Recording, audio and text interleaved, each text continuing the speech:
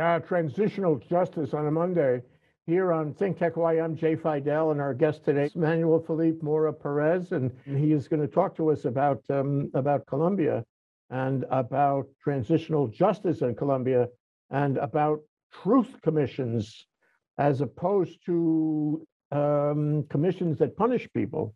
It's different, yeah. And of course, we want to know about democracy in Colombia.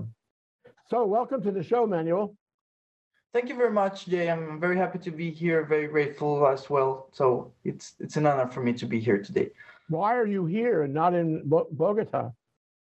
Oh, it's a bit of a long story. I went to the French school in Colombia, so I did like traditional school trajectory, French school trajectory. Then when I finished the high school, I decided to stay in Colombia for a year. But then after that year, I decided to come here to France, and I'm in Lyon. It's been 5 years now since I'm in Lyon, studying law. Yeah. So I guess you're studying law in French. In French, yes, sir, yes, sir. The civil code. The civil code, the famous civil code, the Napoleon Code, as some people call it here. So yeah, it's like very traditional, formal French law. Is that the same as in Colombia? It's pretty much the same. At least the French civil code is the foundation of most civil codes in South America, and particularly in Colombia. There's been a lot of French law influence in the legal system. Ah, okay. Yeah, I went to court Paris one time, and I found it so different from the American style. What happened in the courtroom? Oh yeah. Yeah. Well, in the U.S., the legal system. It's common law. Here in France is continental law, as they call it. Well, we call it other ways, but yeah, it's very different. Yet there's also some similarities to it. So it's very interesting to study both systems. So you're in Europe, and that's so interesting to be in Europe now because there's so much speculation about which way Europe will go, which way NATO and the EU, and for that matter, France will go, and who knows? But the election, which is happening now in stages between Macron and Marine Le Pen, will determine whether France is on the Ukrainian side of things, on the NATO side of things, on the EU side of things, or not. And this could have a huge effect on the way France goes and the way Europe goes going forward on the Ukraine phenomenon, don't you think? Oh yeah, for sure. France is like with Germany, they are like the two leaders in Europe, in the European Union. And the actual president, Emmanuel Macron, he's been very supportive of the European Union and what's been done, and very supportive of the common response to the crisis in Ukraine. So it's very interesting to see that today the election thing and like everything coming up together to this crucial moment in history in France.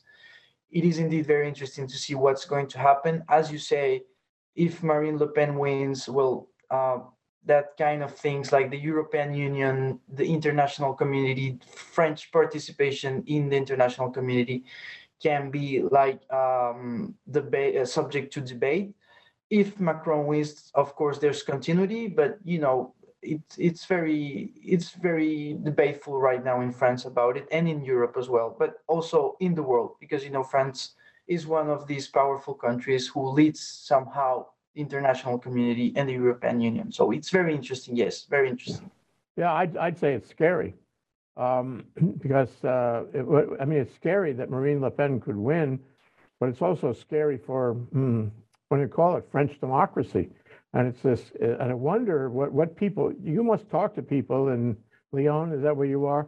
Yes. You must talk to them, and how do they feel when they tell you they're supporting Marine Le Pen? Do you ask them why? And what do they say when you ask them that? Well, I don't used to like to hang out with people that support Marine Le Pen, because the people that vote Marine Le Pen are people that are usually quite old or that don't live in the big cities.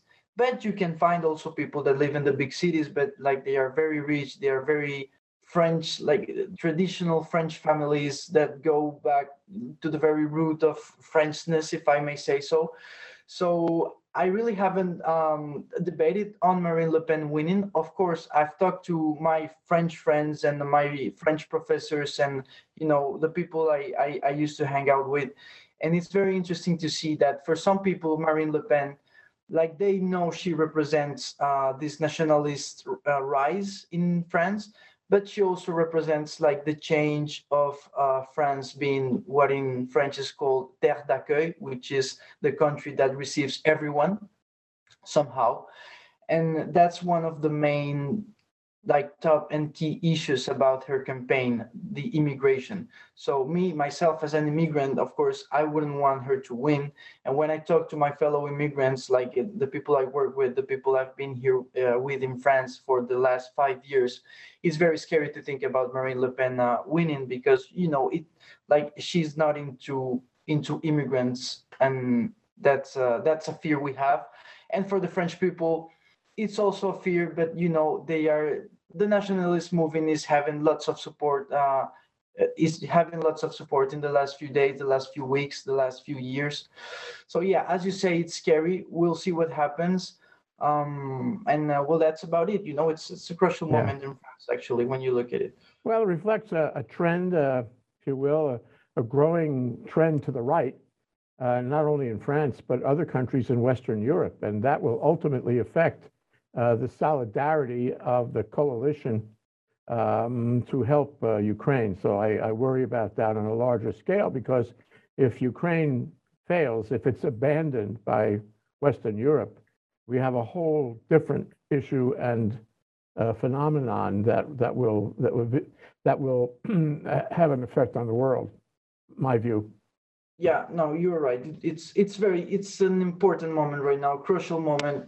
I mean, we're living history right now. We're actually being in history right now at the moment, and especially here in Europe. Not only France, but also Germany, Spain, Italy, other countries, and the NATO allies, of course.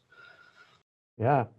Oh my goodness. Well, I'd like to check back with you with another show and Oh yeah, see how all this moves. of So course. returning to Colombia, Colombia is a really interesting place because Colombia has at least the start, the possibility, the emergence of one of the more successful democracies, perhaps the most successful democracy in Latin America, or at least south of Mexico. I'm not sure how successful you would say Mexico is, but it's at least south of Mexico. It's clearly a winner.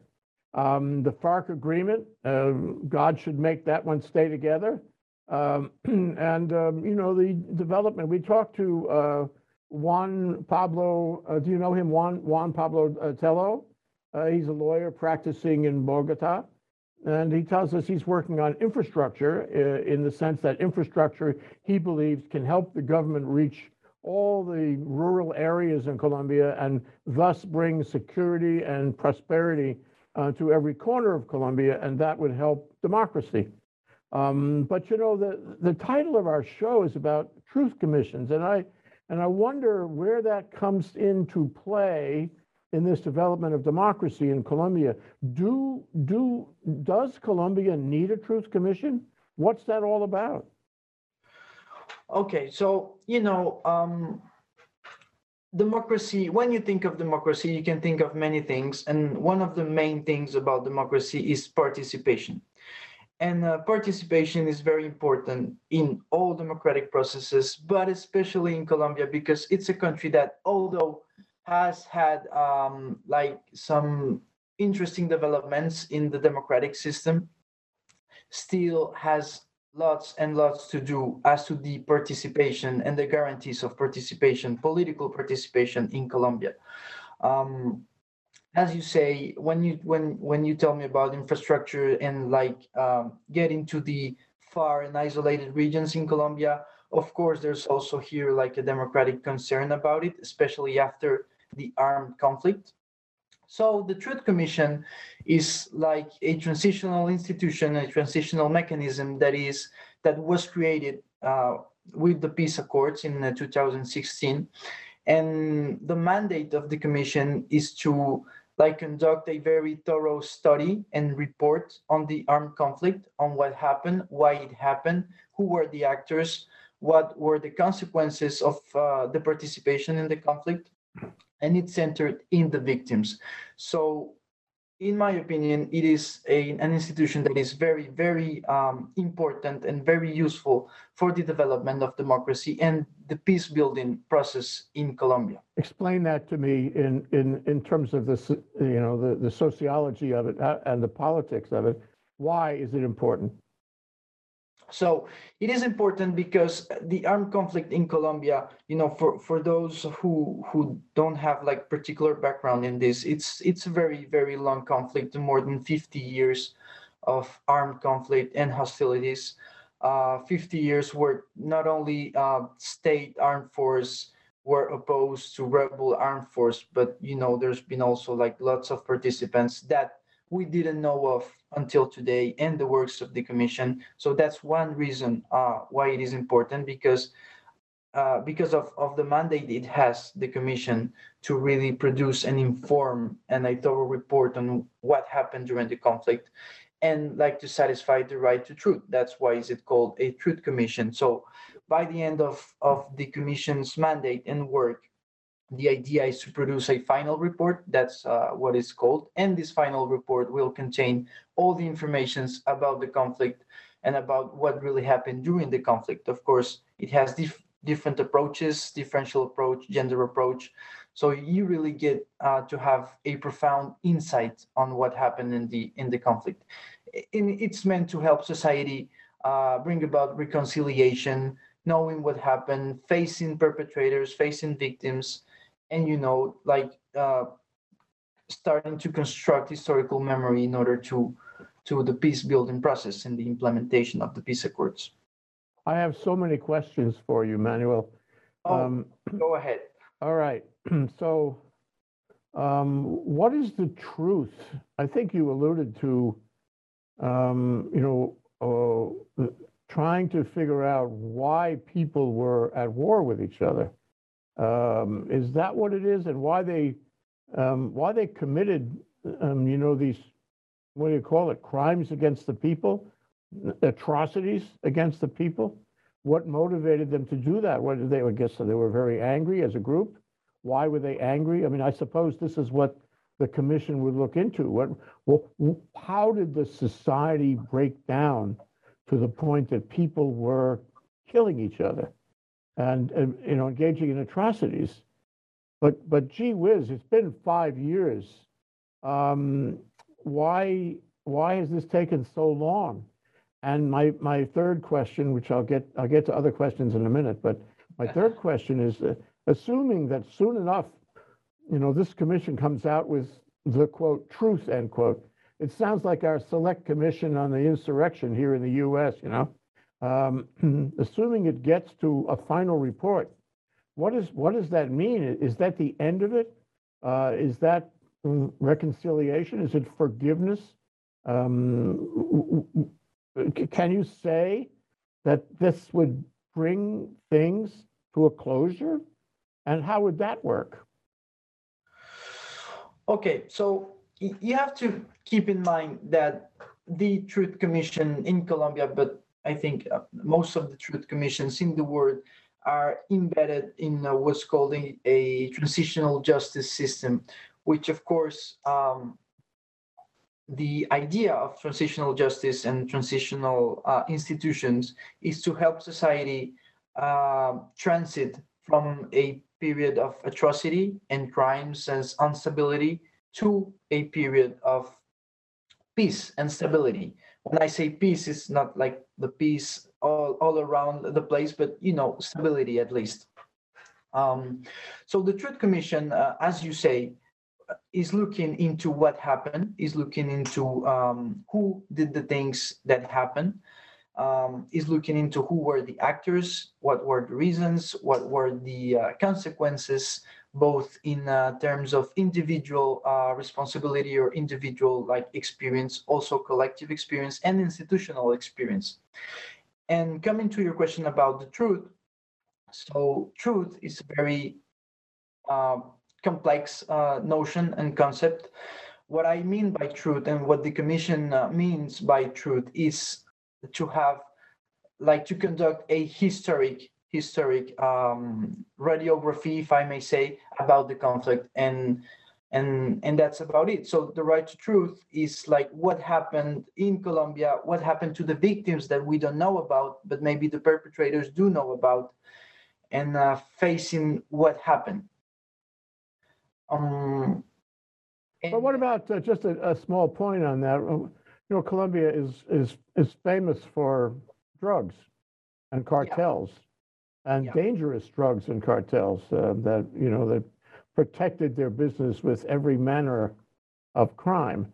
So is that part of the mandate of the Truth Commission to find out about these cartels and to the extent the cartels are still in business, and I surmise that at least some of them still are. How do you get information about a cartel that's still in business? I mean, it's quite difficult. Some of the past aspects of the drug war, as we call it, are indeed part of the transitional justice system, but not as a whole, because the transitional justice system in Colombia, it's most well, it's it's about the peace agreements and the end of war between the ancient guerrillas FARC and the government of Colombia. But of course, it's very complex, the armed conflict in Colombia, as I was telling you. So of course, there is the drug problem. Indeed, it's one of the key aspects of the peace accords as well, like conduct like comprehensive rural reforms and in order to bring about solutions to this problem. The commission in its mandate of course includes the drug problem, and what the commission do is like she collects evidence from what happened, audiences, testimonial, and other aspects of evidentiary aspects, and tries to construct what happened, to reconstruct history as it happened, or at least as we thought it happened. And the the problem about the actual cartels is it's very difficult because they are not part of the peace agreements. They are not part of the transitional justice system. So I wouldn't say the commission has a mandate to like to collect information about that, but rather it's just like another issue that falls upon the scope of the government. Mm. Ordinary justice. So who is it for? In other words, someday, hopefully soon, but whenever it happens, there'll be a final report. I imagine there have been partial reports up to this point too. Who who who is the audience here? Who is the recipient? Who will sit and read it? Who will sit and be affected by it? Who will be curious about what's inside the cover? Will it be the government? Will it be business? Will it be the press? The privileged, the few, or will it be the unprivileged many? Who is it directed to?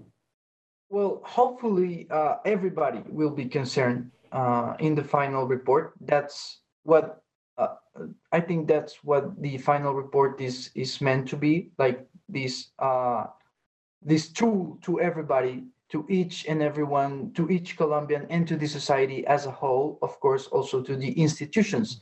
There have been like preliminary reports, lots of activities. I was an intern for a month in the Truth Commission in Colombia a few years ago. It was in 2019, I think, and it's very interesting the work they do. Of course, it takes lots of time. That's what people and society must understand, that transitional justice is not a thing that you cannot bring about the solutions in a month or two, but it takes sometimes several years.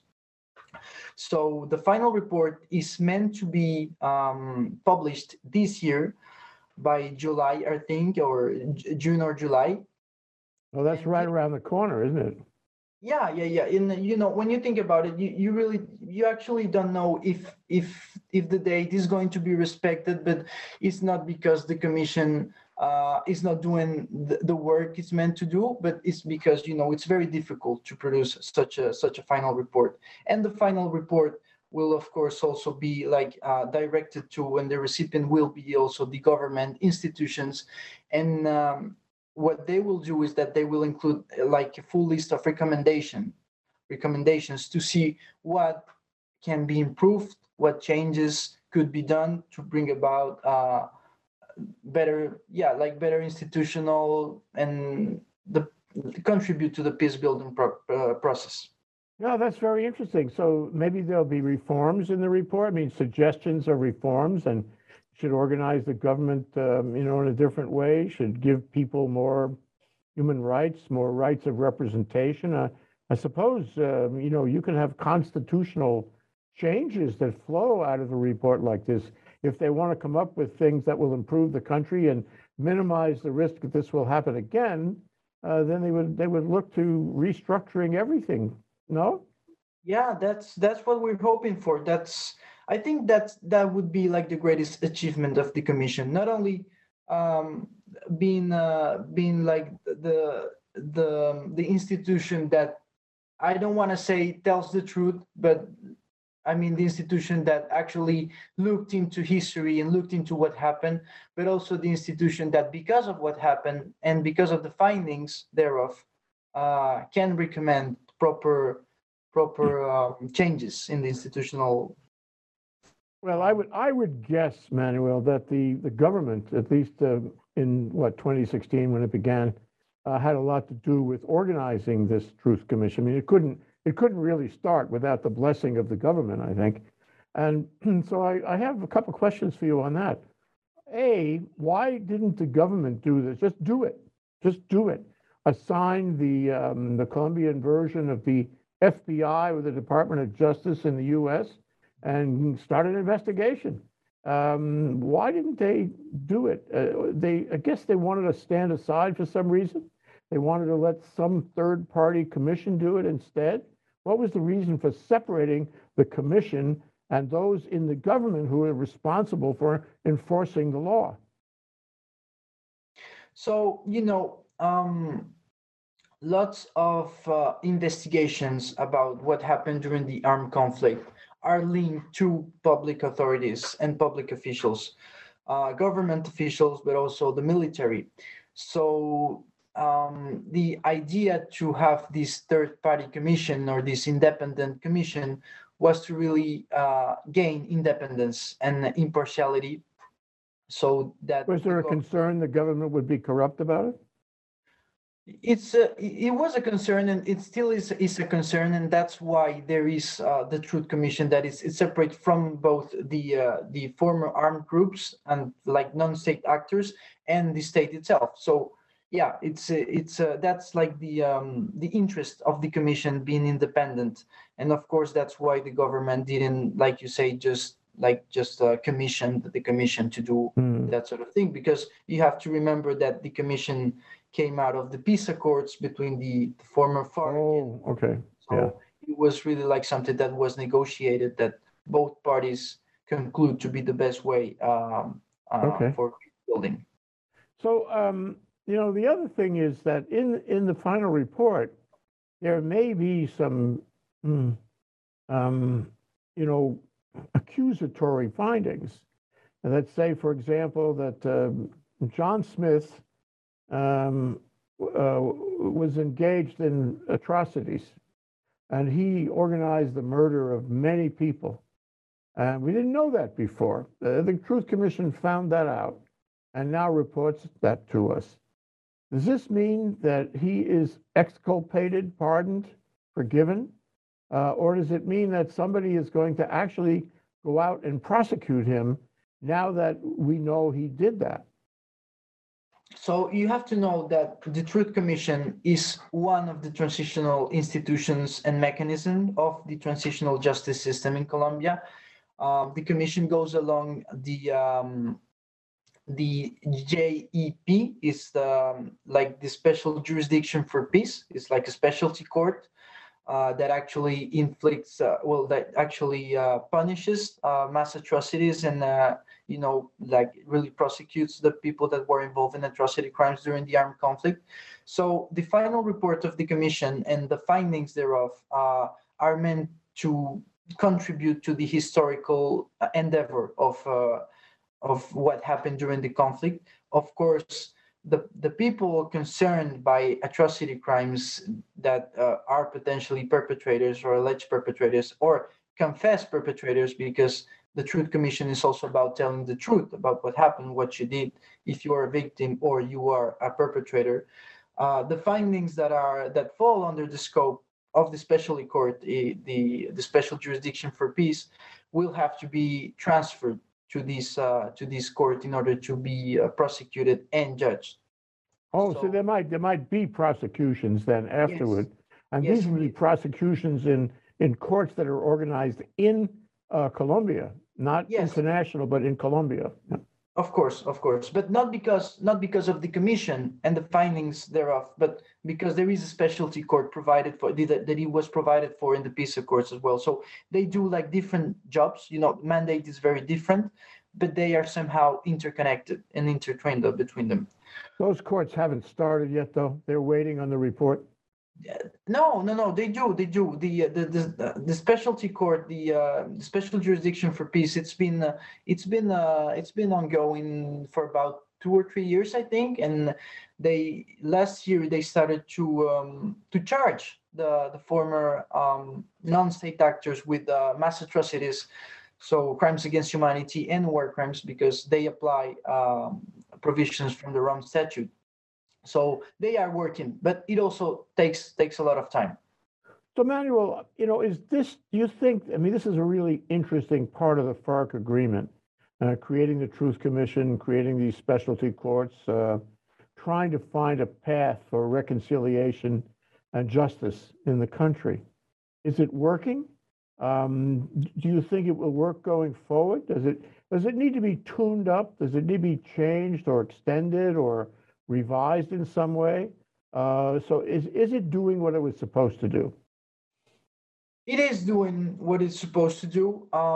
I think, however, that it needs to be tuned up, because the actual government is not very, they were very critical about the peace accords, the peace agreements, and they are very critical of the transitional justice system.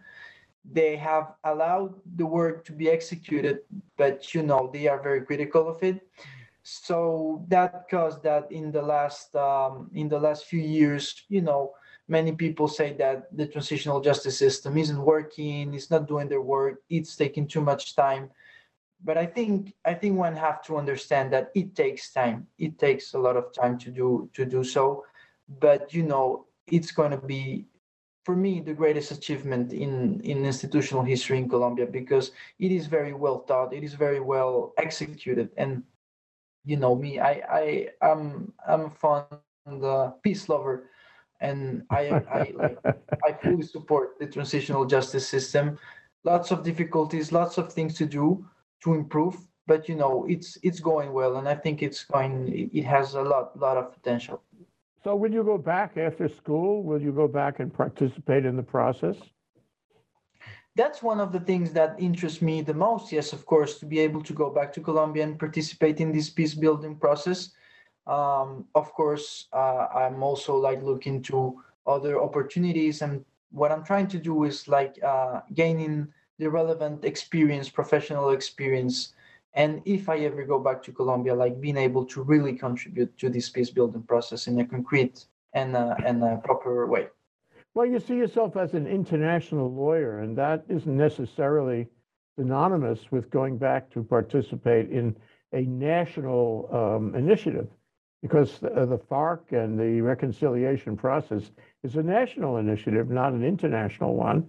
So I sense that there's a lot of other things you can and maybe will do in international law, but with due regard for the fact that you are familiar with the reconciliation process in Bogota, in Colombia. Oh, And, and, yes, of course. and I guess my question to you is what is happening there in this process useful in other countries, in Latin America, in Africa, in other places in the developing world? Do you think you might be involved in setting up similar reconciliation processes in those places too? I think yes. Of course, it's like the Colombian peace process it's a peace process, and the transitional justice system is something that, like I said before, it's very well done and is being well executed. Well, at least like how it is provided. So I think yes, it's going to be a good example for many other countries that are facing armed conflicts or systematic atrocities. Like it's like a useful foundation and framework that can be provided from the Colombian experience. And of course, international law brings lots of tools to this kind of process, lots of framework, of course, as well. So yeah, definitely, I think the Colombian example will be helpful to many other countries in Africa or also in the region.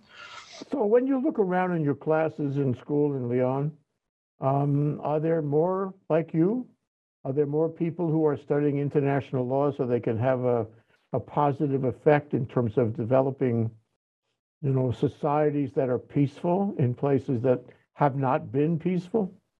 I think when you do international law, you are faced with disciplines that are meant to bring solutions to atrocity situations and atrocious contexts. So of course, I deal with my fellow colleagues in either in PEJ, because I'm an intern at PEJ, but also like in the university and in college. Of course, everyone has this peaceful vocation, if I may say, and everyone wants to help to contribute either nationally or internationally. But the main goal is to achieve some kind of stability, global stability, and of course national stability. For me, I never forget my country, and I'm very interested in contributing afterwards to the Yeah. peace building process. But right now, I ask everybody from PEJ, Project Expedite Justice, I ask everybody, do you see, do you see a trend here in atrocities and war crimes around the world? Is that phenomenon decreasing or increasing?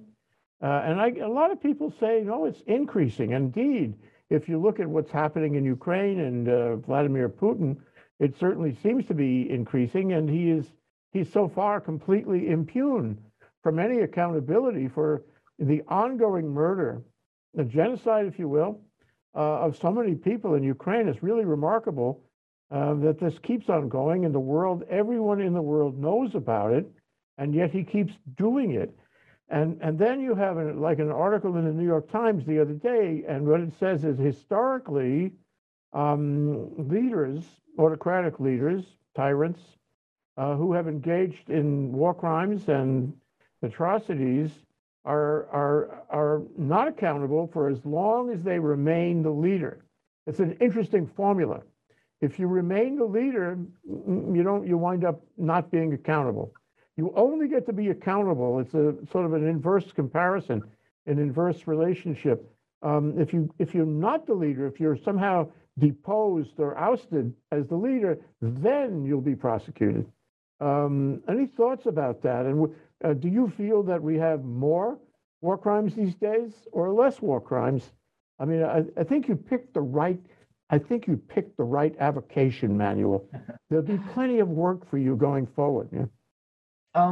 I think, yeah, indeed, it's a phenomenon that's increasing. I mean, with what happened in Ukraine, it was like a before and an after in international law, and especially in human rights international law and that fields of international law.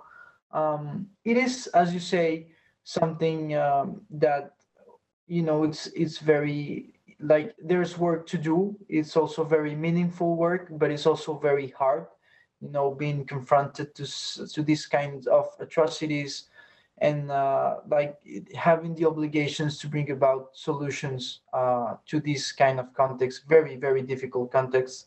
But it's very meaningful, and I mean, I'm proud of it. I'm proud of what I do. I try always to stay humble and like keep up with the good work, and bring thoughtful solutions and thoughtful, yeah, like to apply my skills to their better. So, That's Emmanuel, there are those people, including people that we have had on this show in one capacity or another, who feel very optimistic about you and your generation, you and your orientation, and that there's a new group, a new generation coming up who is familiar with these issues and dedicated to the notion of trying to do reconciliation, trying to create democracy, trying to perpetuate human rights everywhere. And I meet a lot of people just like you who are, admirable in the sense that they have committed so far in their young lives. They have committed to do this, and they will do it for their entire life. But do you see that too? Do you feel that there's a generation coming up that will ultimately prevail against the autocrats, against the monsters, against the war criminals? Do you feel that there's a lot of you out there? Do you feel that there's a generation that will have an effect on this? Are you Oh yes, for optimistic? sure.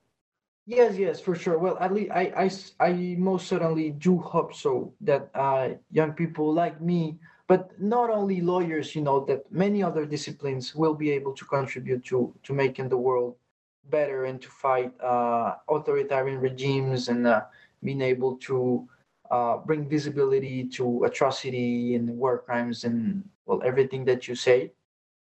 Uh, I am confident. I also think that work needs to be done. Like many young people are also losing interest to it because, as you were saying before, you get lots of people, lots of authorities that have been like in the hurricane of atrocity, but still work every day like nothing happened, are free of any charge. So it can be very frustrating, especially international law, because international law they say that it's very concrete, but at the same time it's very abstract. So you need to have like a particular mindset, um, and a willingness to do good and to do great. Good for you. Do you see a place for yourself or others, your classmates, your colleagues, in Ukraine to rebuild Ukraine, to do, I guess I would call it a truth commission, or there's a lot of truth to be discovered there, no kidding. Do you see the possibility of that?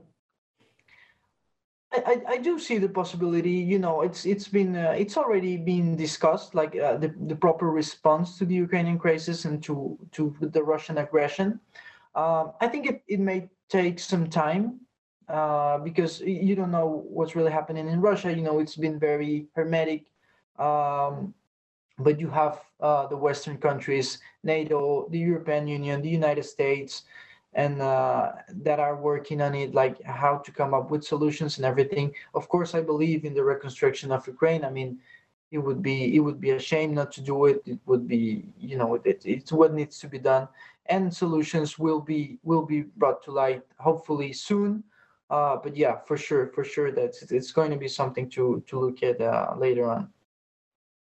Thank you, Manuel. Manuel Felipe Mora Perez, a master's student international law in Lyon, France, and associated with Project Expedite Justice.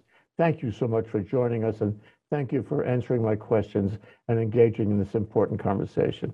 My pleasure, Jay. As we say, au revoir. Au revoir. Thank you very much. It was a pleasure being here with you guys. The same. Aloha.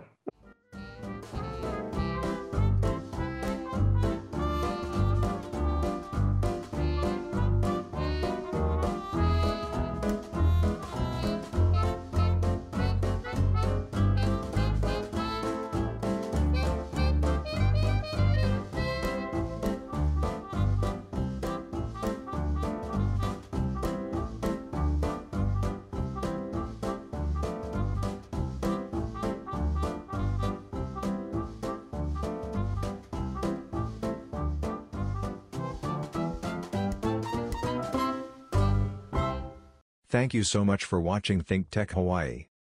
If you like what we do, please like us and click the subscribe button on YouTube and the follow button on Vimeo. You can also follow us on Facebook, Instagram, Twitter, and LinkedIn, and donate to us at thinktechhawaii.com. Mahalo.